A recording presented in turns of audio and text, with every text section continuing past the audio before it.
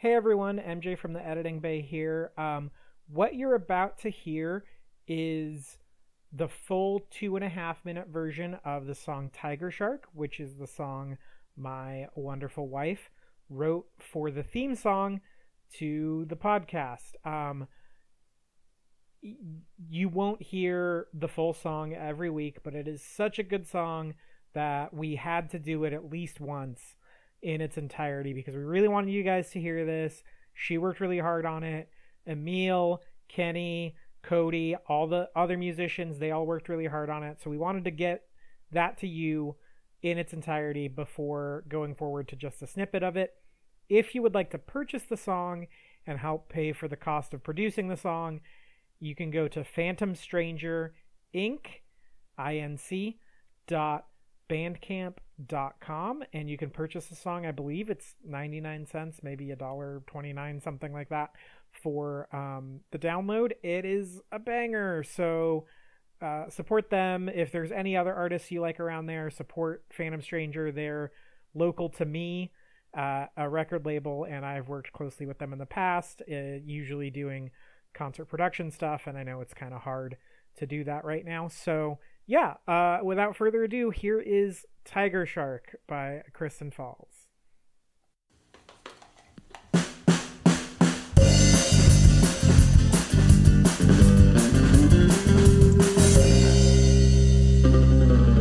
I saw you hanging up on a hook. I was curious, so I took a look. A serious talk right in front of me. I looked around so that I could see. Is it a tiger? No. Is it a shark? Yes, but not just a shark. Well, then what is it? Tiger plus a shark. What, tiger shark? Oh, what? Tiger shark. Oh, what? Tiger shark. I was standing there looking like a fool. Chief Brody looked at me like I was a tool.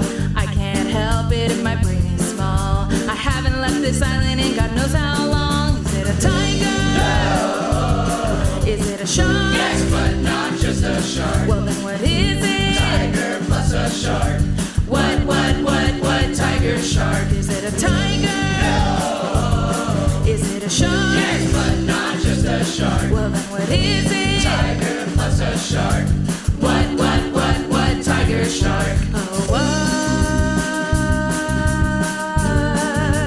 Tiger shark. Oh, what? Tiger shark. Did it kill all these people? We think so. But the great white is coming. Oh, no, oh, no.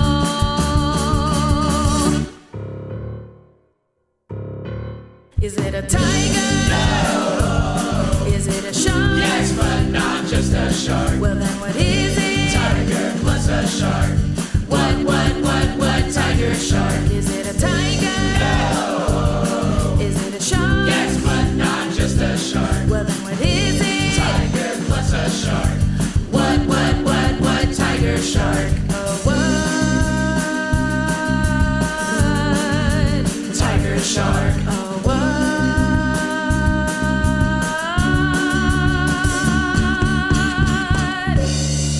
Tiger shark!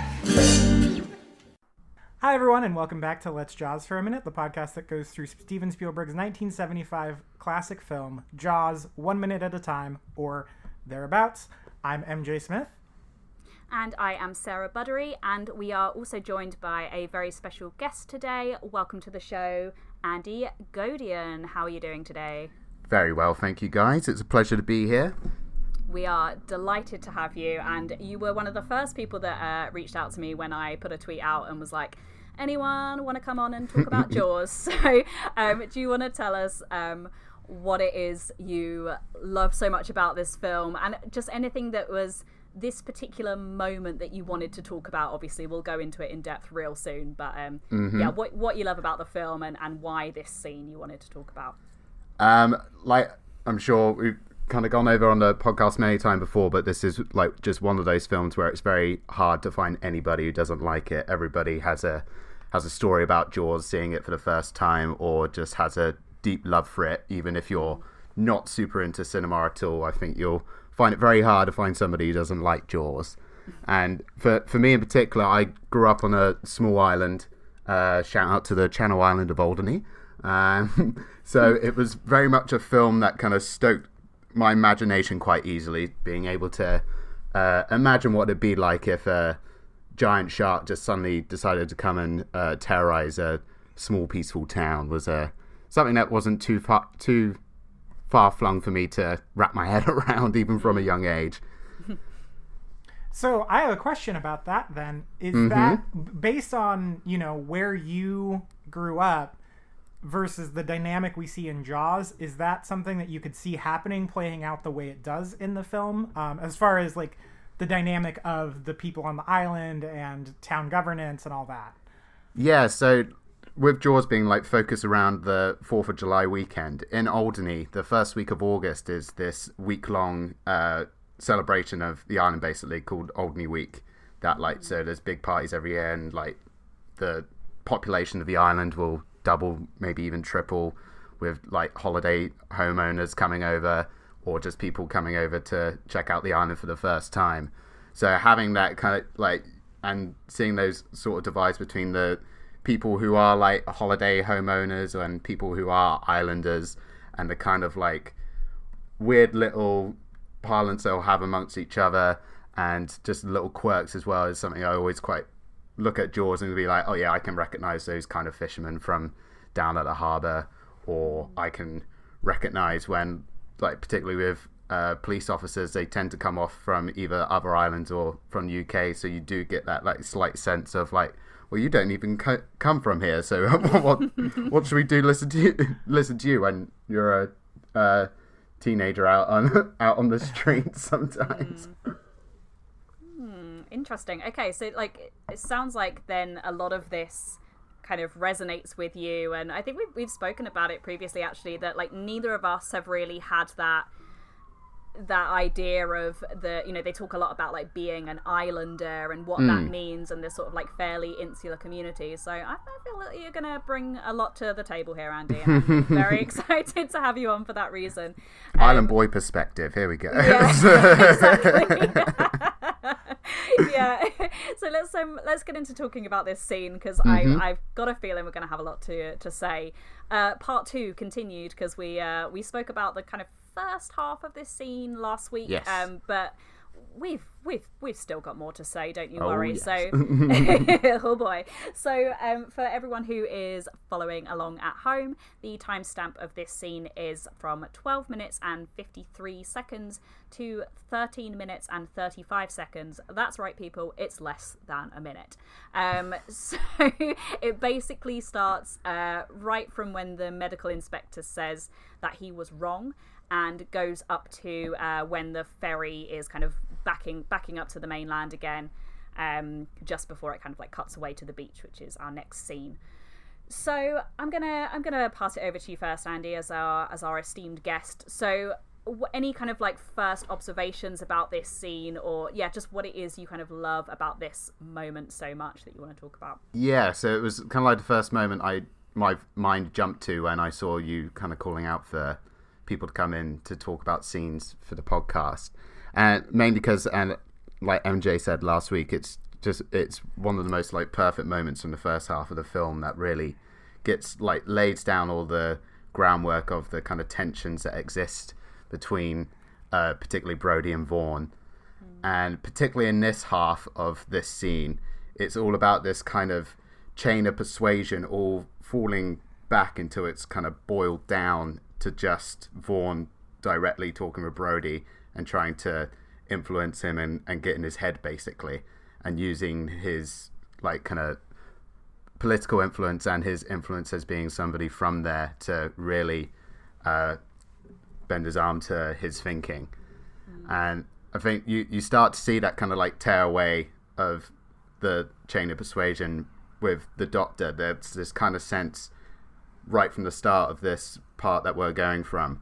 He said his bit that Larry and Meadows, the journalist, need him to say, and they just kind of tear him away and kind of push him out, and he just willingly sort of turns away and hangs his head in what I suspect is a bit of shame as well for being a trained doctor who's having to, like, as you kind of speculated last week, that maybe there's been some money involved that's forced him to surely go against his better judgment as a healthcare professional and essentially lie to the chief of police in order to, with this, driven by this kind of misplaced sense of loyalty to what is best for the island. Yeah, there's a real change in power dynamic, it feels like, in this part of the scene. So we spoke a lot previously about where the characters are positioned and that kind of intimidating body language as well that they have going on. And we see a bit more movement in this half of the scene. So the boat itself is moving and you know, because it's going across to the other side. But also the characters move around. So Andy, as you said, like once the medical inspector has kind of said his piece, he walks away, and then it is left with Larry and Harry talking. I love saying those names together because they rhyme. Larry and Harry. I want to speculate that the medical inspector is called Gary or something. So like Gary, We can Larry, fill in and that Harry. gap. Oh yeah, That's fine. they're my favorite vaudeville comedy trio. Yeah, Larry, Harry, and Gary. Welcome to the stage. Yeah, and then it's just down to those two. And actually, there's a very interesting, I don't know if you guys picked up on it at all, a switch in what Harry says. It's very, very subtle, but I did cheat a little bit and go back and watch some of last week's scene. So when they're kind of talking about the possibility of it being a shark, Harry says something along the lines of, "Oh, we've never had that kind of trouble in these waters." And then as the scene progresses, Larry kind of talks to Brody like he's telling a story. He's sort of, you know, the summer girl goes out swimming, she tires, she goes out too far, and then Harry interrupts at that point and is like, "It's happened before." So it's really interesting how he's like quick to say, like, Yeah, you know, he's got one line in this thing and he's going to say it. yeah, exactly. He's got his party line and he's sticking to it. It's, you know, we've never had a shark, but this has definitely happened. And he seems like a real slimy character in this scene. And there's another great moment with him later on, which I'm excited to get to. But yeah, the shift in this scene is very interesting, and I think as well, as it gets towards the end of this moment, the camera really kind of like closes in on Brody and Larry. Yeah. But there's also this really great moment where just as he's kind of delivering his like final line, which is that really iconic, we'll have a panic on our hands on the 4th of July, both the medical inspector and Harry are in the background, but they like turn to look at the conversation at almost the exact same time, and I've never noticed before, and when you see it, it's super creepy because they're like, I noticed that. Yeah, it's like a horror film. It's like they've just turned around like, and I just found it so weird because that is like the first time that like Vaughn's pulled Brody right into the camera, further isolating themselves from like the rest of them and putting more of a pressure on Brody, and then you do just for a split second see everyone else in the background deliberately turning their backs on the conversation, and of course the whole situation as it is, that's literally what they're doing, turning their back on the evidence that is in front of them. And it might be me slightly reading a bit too much in the timing, but I feel like the only time that they all slightly turn around is when Larry Vaughn says, "You yell barracuda, huh? What? You yell shark." And I think it's when he says shark, all their heads kind of twitch and turn a bit. So that was a detail that I haven't really like fully acknowledged before, that kind of came out looking at it a bit deeper for this intent. So I had an observation about that moment in particular. And this goes back to the level of analysis we've been doing, I think, the whole series. And this goes back to an observation from the very first episode, which we have gotten in a little bit of trouble for. People don't like our assertion about Tom as Predator. But Larry's acting like a predator here. He sees that Brody is the weak link here because he's the newbie. And the whole crew gangs up on him, Larry, Gary, and Harry. And they're talking to him. And then Gary says his piece. And walks away, and then Larry and Harry and Brody move a little bit closer towards the camera, and Harry says his piece and walks away, and then just Larry and Brody come towards the camera one more time. He's literally separating him from the pack. He's put the car between him and Hendrix. He's literally being a predator, trying to treat Brody as his prey, and Brody's putting up a fight. You know, he says, I understand the gut reaction. Like, obviously, like, I feel like he has to be like, I'm an NYPD officer. Like, you don't understand. Like, Who do you think you are? Well, it's one of those things where it's like, I understand that I don't understand the dynamic of the island, but as much as I don't understand the dynamic of the island, you don't understand the dynamic of New York City in the 70s. And so, you know, when he says, I understand the gut reaction, like, he's saying, this is still not as, like, this is such preventable death, and I've been around so much death being an NYPD officer in 1970s New York. And, you know, he's basically saying, like, I understand this. That's why I'm in my line of work. I'm here to serve and protect. Let me do that. Yeah, do you know what? Observation has not come from nowhere, MJ. I would like it to be on the record that in my notes it says predator and prey dynamics again. So yeah, me and you, I've got Vaughn circling page. in for the kill, so we're all on the same page here. Look, what a beautiful moment. This is justified calling people predators in this episode, Yes.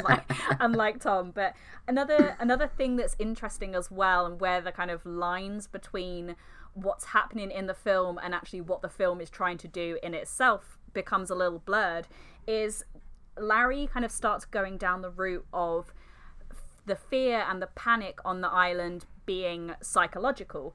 So the idea and the notion and even just the mention of the word shark is gonna create fear and panic, and that the idea and the notion of something is sometimes actually scarier, particularly if it's something unknown, than actually the thing being, you know, in front of you or physically being able to see it. And this is an idea that the film plays with so much as well. It creates fear from the idea or the presence of the shark. We have not seen the shark yet. We've not even seen a fin at this point. Like, we have seen nothing of this shark, yet we've seen what it can do. And we've also seen this divide now coming between the powers in Amity. So we're starting to see the effects, obviously, of what the shark can do to a person in Chrissy, and also what it can do to a society in terms of it being the thing that creates and generates this fear. So I find that very interesting as well. And I'm not sure I've ever grasped quite as strongly onto that line before, but Larry, when he's like, it's all psychological, and then kind of goes into this whole talk about the, you know, the barracuda and the shark and that comparison, and I just think it's a very clever and very subtle line of dialogue that very neatly says what the film is doing as well, and I really liked that. Yeah, it's also quite like a good example of, like, you don't like Larry Vaughn in this instance because, like you say, we're privy to the information that this shark is a real mean killer out there, and they're just choosing to ignore it. But you also get the sense of just how effective a politician he probably is, because there is this kind of thin veneer of charm and logic and real kind of twisted reasoning to what he's saying that you can kind of slightly start to get why, and just the sense of intimidation that he creates as well. So you do get the sense as to why Brody does feel like he is completely backed into a corner and can't, like, even if he wanted to, he wouldn't be allowed to do what close the beaches and go ahead, and he just feels like he knows that they'll stop him at every turn at this point. Yeah, and I think that's also where the predator prey thing comes in. Once he gets him with sort of the quote unquote kill line of "we have a panic on our hands on the 4th of July," the rest of the pack turns back, right? They turn and look at the kill of, like, oh, this is done now. It's, you know, it's time to eat, basically. Mm-hmm. And particularly, like, the way the scene ends, which is like the first time it cuts since they get back to the barge for the wide shot of the barge coming to the other side of the river, and Mayor Vaughn's just like, okay, you can take us back now. That's all they were there to do. That was literally just to completely box Brody in an environment on the water, which we come to learn a bit later on that he's really not comfortable with. And like Brody's going out there to try and like stop some kids going out in the water and potentially risking their lives. But Vaughn's just completely come with this like quite callous attitude of just go in, persuade Brody, and go back. We didn't even need to, like, there's no other reason for us to be on this barge. Just take us back. We're done here. Yeah, it's very abrupt as well. Like the end of the end of the conversation, it's kind of, you know, we described it as like the kill line. He kind of delivers his final gut punch to Brody. Brody has nothing to say by that point, or he has been silenced and so kind of like weakened and worn down by the predator or predators in this case, because there's several people who are kind of playing their part in intimidating him and making, you know, putting their point across.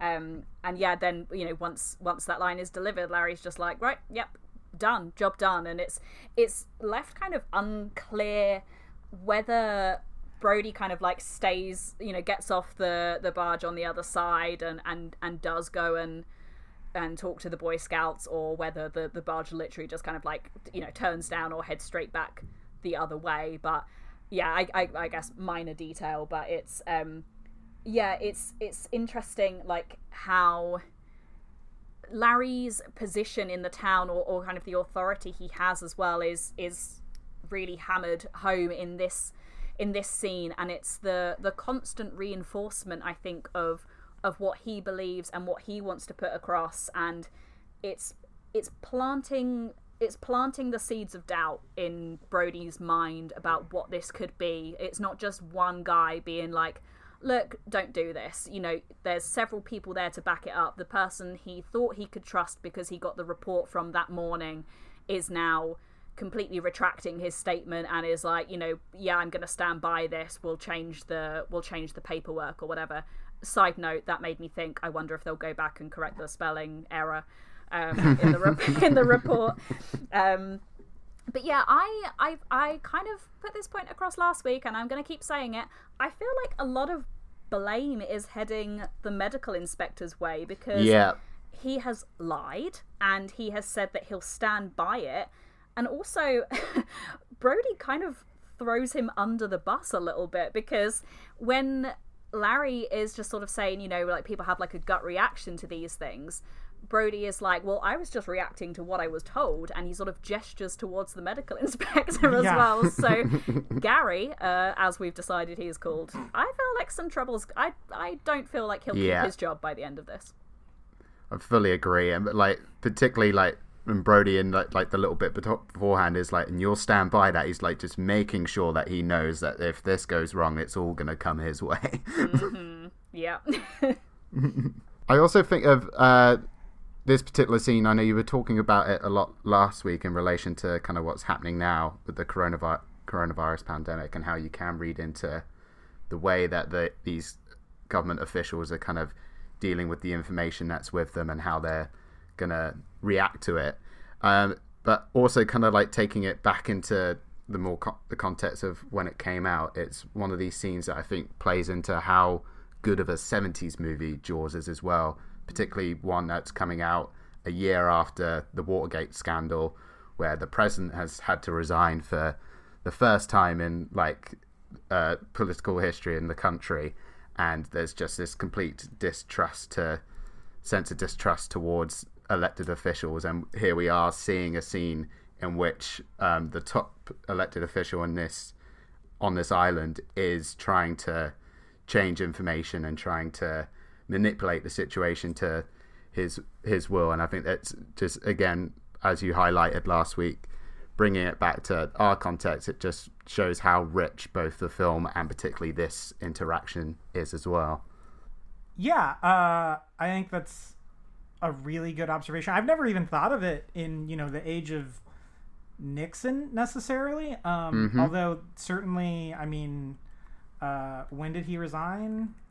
74, August 74. So like while this was being made, basically. Yeah.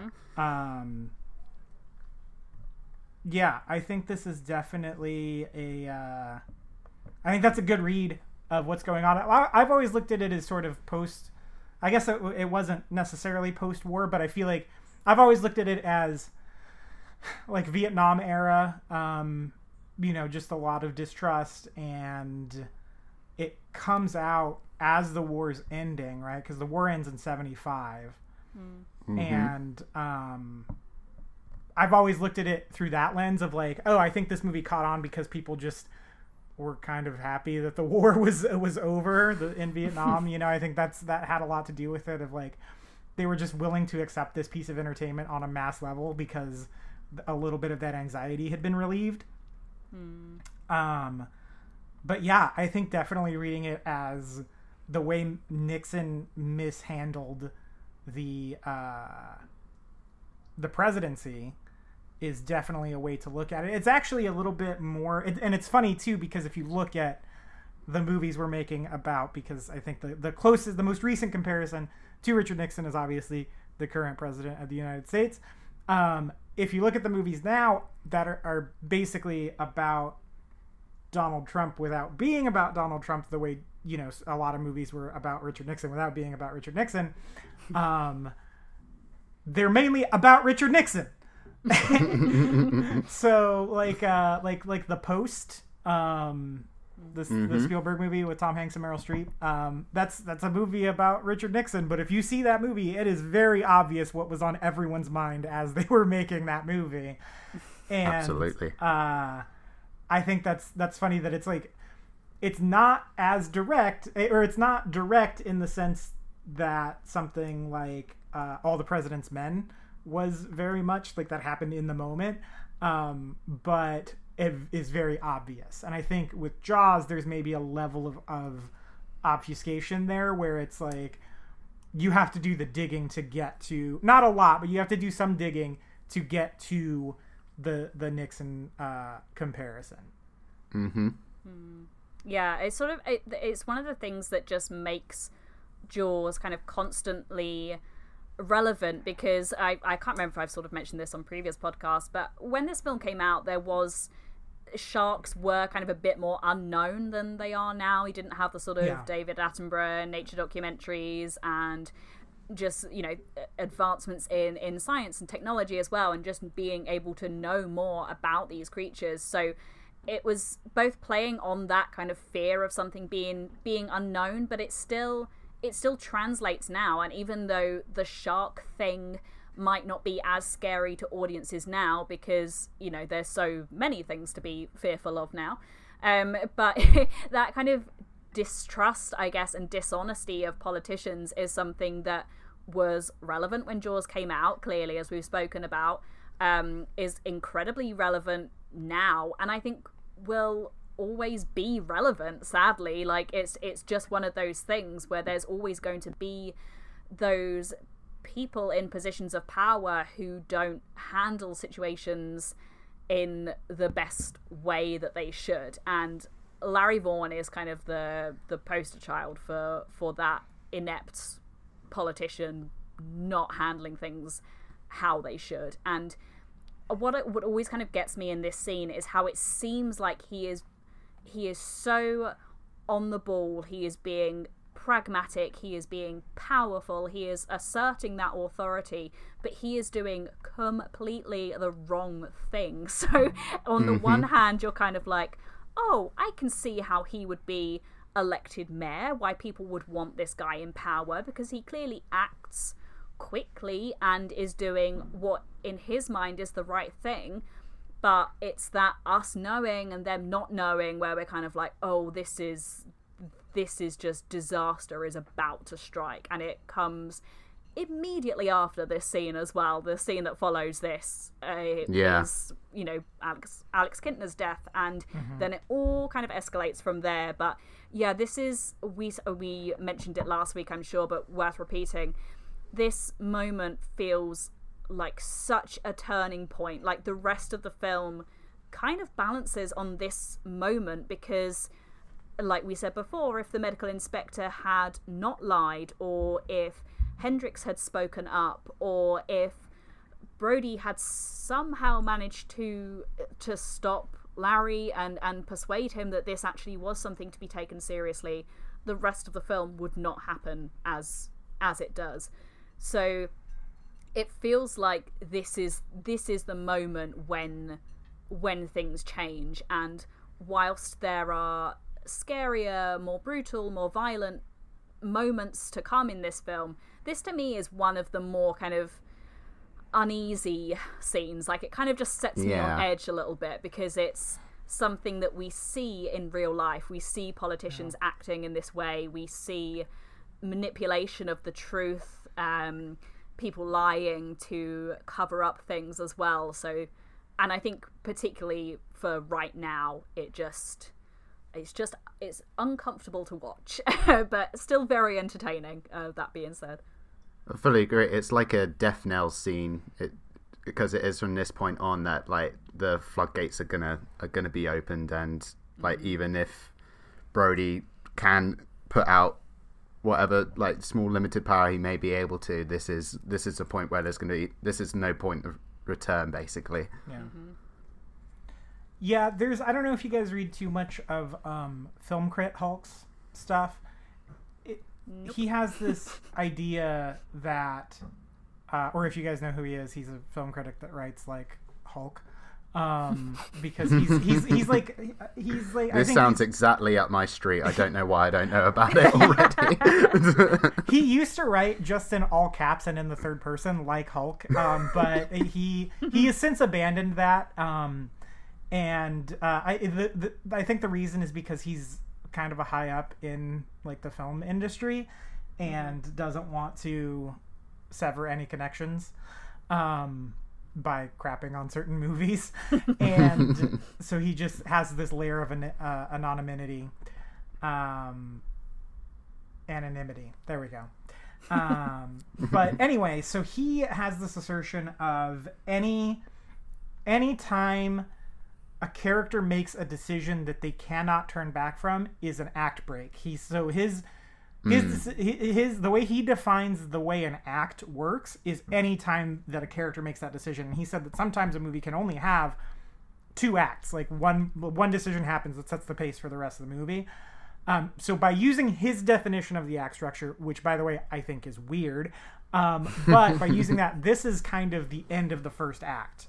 Or even maybe the second act, because the first one is Chrissy, and then this is the second one, Larry paying off the medical inspector and getting them to kind of turn on Brody. That's a turning point that has ripples throughout the rest of the movie. Without this scene, smile you son of a bitch doesn't happen at the end, right? Mm-hmm. Like this is like you said, kind of the death knell scene. Like, this is basically the scene that kills Quint, if you want to, extrapolate it that far out. Yeah, I fully agree.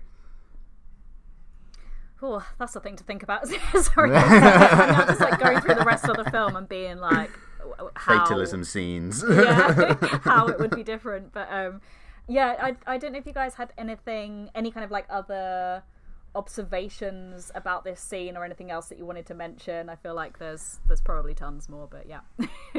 The only one I had in my notes was kind of comparing this scene to its equivalent in the book. I don't know how familiar either of you are with the original novel at all. Have you guys read it? I've read it, yeah. Yeah, I've listened to the audiobook. Yeah, so this Jaws is always my go-to example as well for when people ask the question, which movie adaptation's better than the book. This is always the first one I go to. Yeah. It's a real seedy, dark piece of work. Yeah. That's like, Amity's just not this kind of clean-cut place. It's already got this quite nasty history. Yeah, it's sleazy.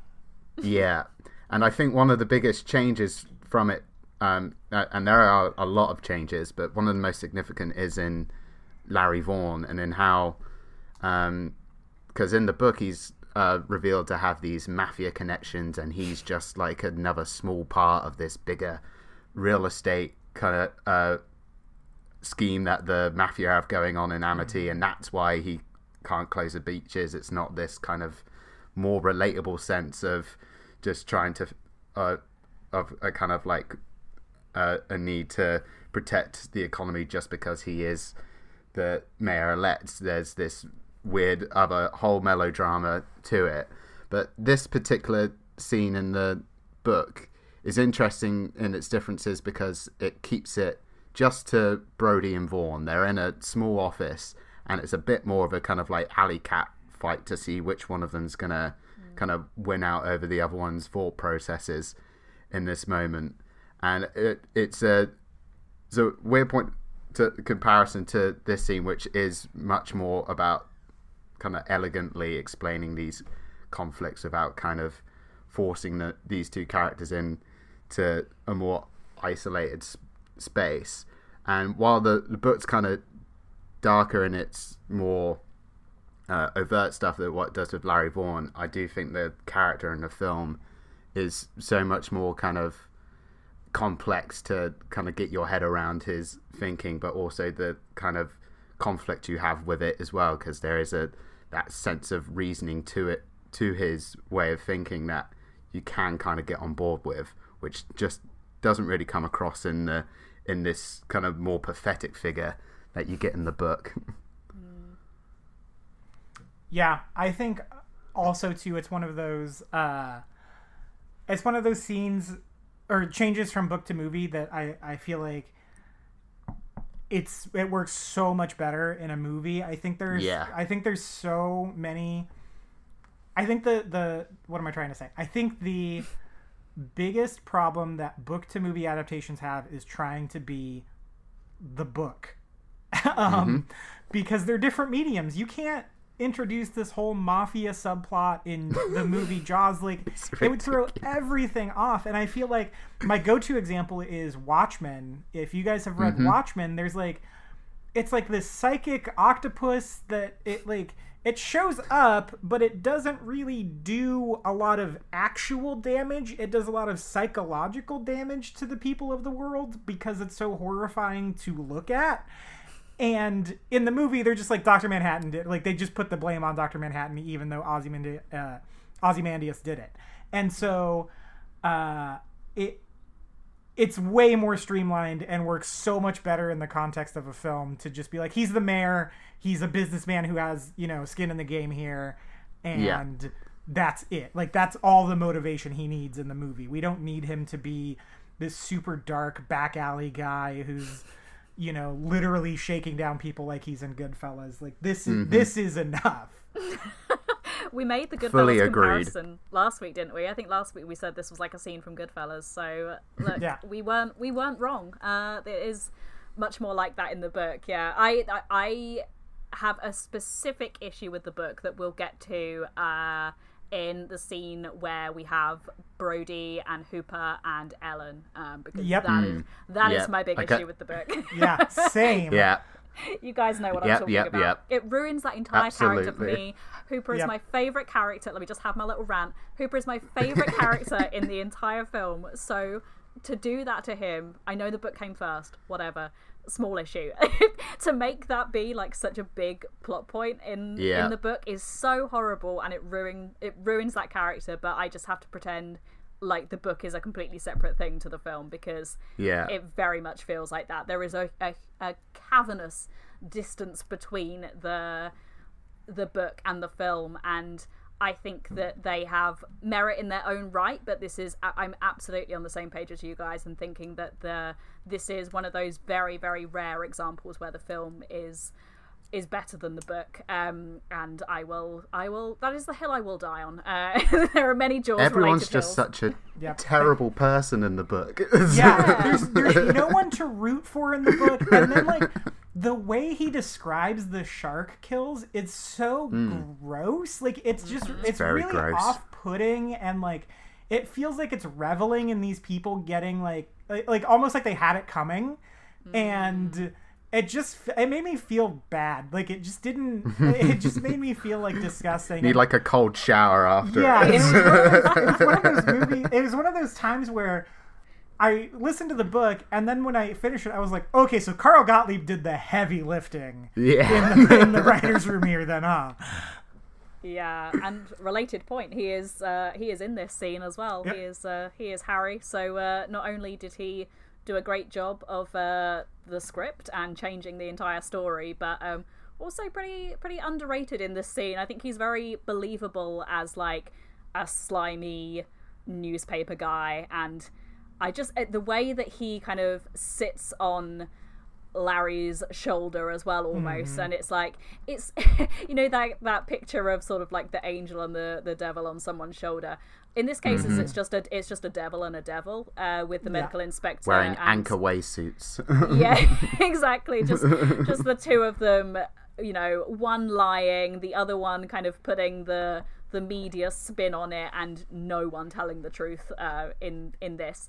And it's so interesting, I think, in this scene to see Brody, maybe for you know, one of the only times, at least so far in the film, really kind of on the back foot, and you are getting the sense that this is the battle lost for him. Like he is backed into the corner. We spoke about how this scene is kind of like blocked out in terms of where they're positioned and where he is, and he has nowhere to go. He is at sea. He is against the fence, you know, against the ropes, if you will, and has got these kind of three guys who are intimidating him. And even just towards the end, where we spoke about where Larry kind of takes Brody aside, Larry is just very slightly forward, I think. So even then, it just makes him appear bigger and kind of next to each other in the same shot. There's not too much difference in size. Like Larry looks slightly stockier, but it might just be the padding on his suit. But in that moment towards the end, when he kind of delivers his kill line, he just feels physically bigger because he's closer to Brody, and he is slightly closer to the camera as well. So just getting that kind of sense of intimidation. And yeah, I noticed as well, like I don't think it's particularly relevant to this, but just the fact that Hendrix is still not saying anything as well. But I did notice in the background he's kind of chatting away to that other guy, but he gets who is that other guy? Well, we can speculate who that guy is. My speculation is that he's either like the money man or the accountant. Like he's the guy who is sliding dollar bills into the medical inspector's hand. That's my theory.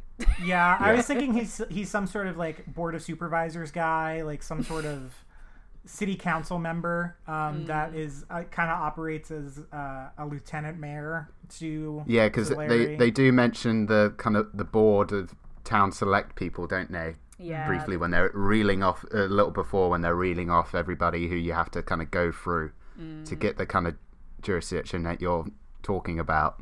Yeah. We'll lump him in with that. Yeah, that's how I've always viewed that guy. My last point is, I know he's wearing it when Hendrix tells him, but I really like the idea of Larry being like, I've got to wear my most aggressive suit to this. Yeah. I fully agree, but also kind of want one. Oh yeah, it's a great suit. By the way, because I do a Jaws podcast, my targeted ads are absolutely ruined with just like the kitschiest Jaws stuff, and one of the things is a shower curtain that looks like Mayor Vaughn's suit, and it's the best.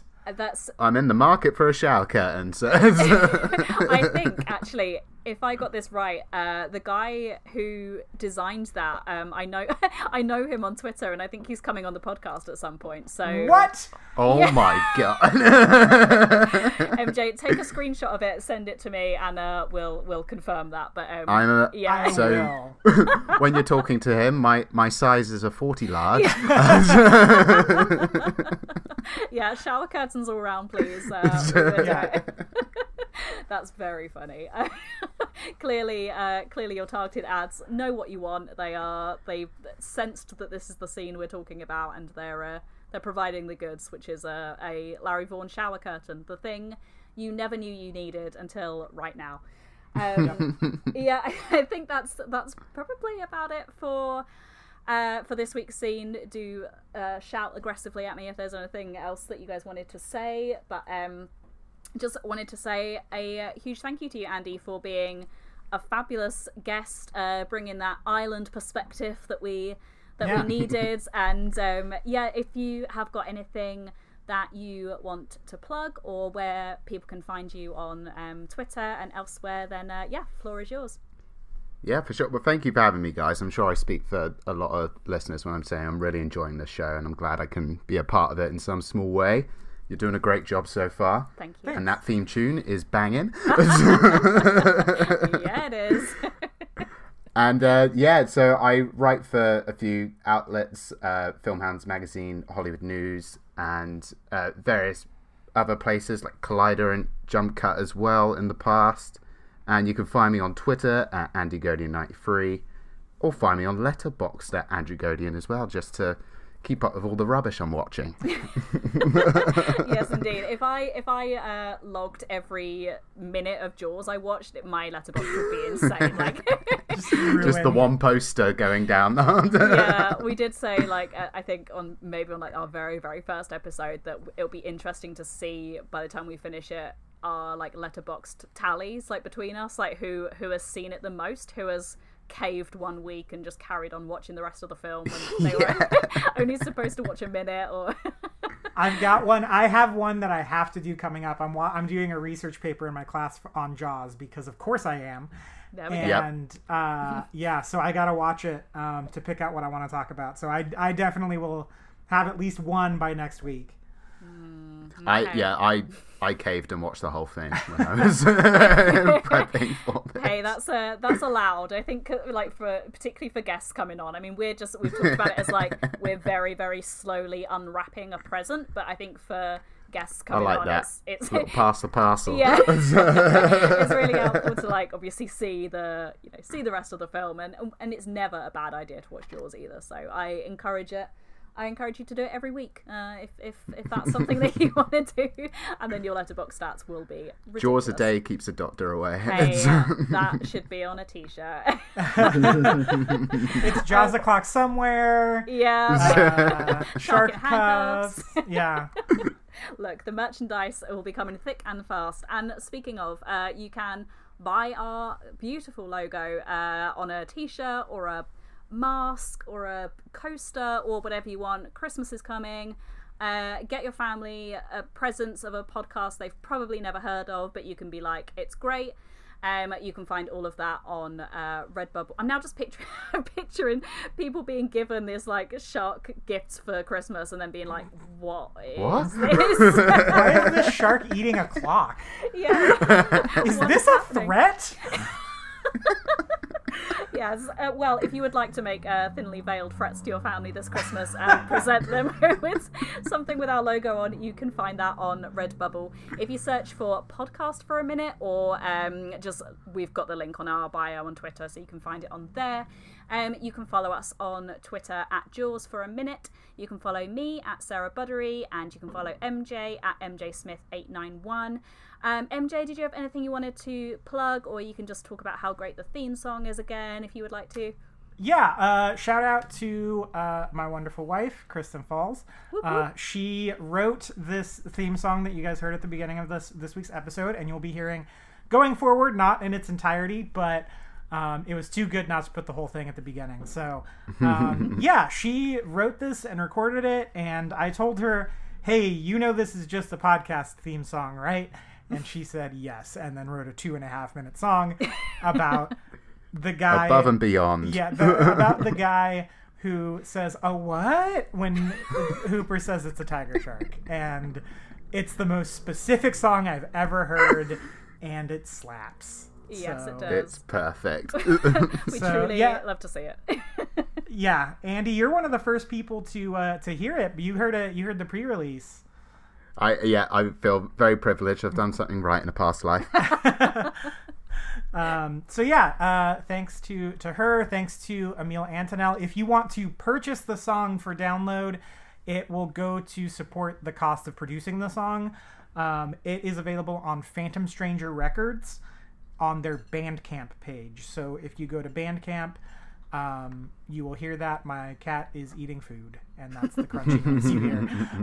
But if you go to Bandcamp and search Phantom Stranger Records, you'll be able to find it and download it from there. There's a bunch of artists from my hometown specifically. A lot of them I'm friends with. Click around if you like anything. Pat, the guy who runs Phantom Stranger, is a good friend of mine, and he's the one I shouted him out on the first episode. He's the one I pre-ordered my Jaws Blu-ray in 2012 from. So yeah, he became a good friend. Bringing people together. He did this for us. Yep. Friend of the show. Yeah, definitely go and buy that. I will be doing that also because I want to listen to that song all the time. It's so catchy. I heard it a couple of weeks ago and have just been like dying to get to the episode where we can finally put it out. So I'm very excited. I would now like to announce that I think we have the best podcast theme song. I've not done the scientific analysis on that, but I'm not going to dispute you. Look, that's enough for me. I'll take that. Yeah, it is great. And what I will say is it was Lance Bass and now it's us. Now it's us. Yeah, sorry, Lance. We've taken your crown and we're not sorry about it. Yeah, if you have any feedback about the show as well, or any questions or comments, or you just want to tell us how great the theme song is, or you want to send us some more beautiful artwork of sharks wearing handcuffs, that would be great. Please send that to jawsforaminute@gmail.com. We would love to see that. If we get a few more drawings, we'll try and do like a little contest or something, and we'll give something away merchandise wise, or yeah, the ones we've had so far have been very, very funny, so please keep sending those our way. Good. Very good. Yeah, I think that's it for this week. We'll be back with another Jaws minute or so next week. But until then, it's Jaws o'clock somewhere.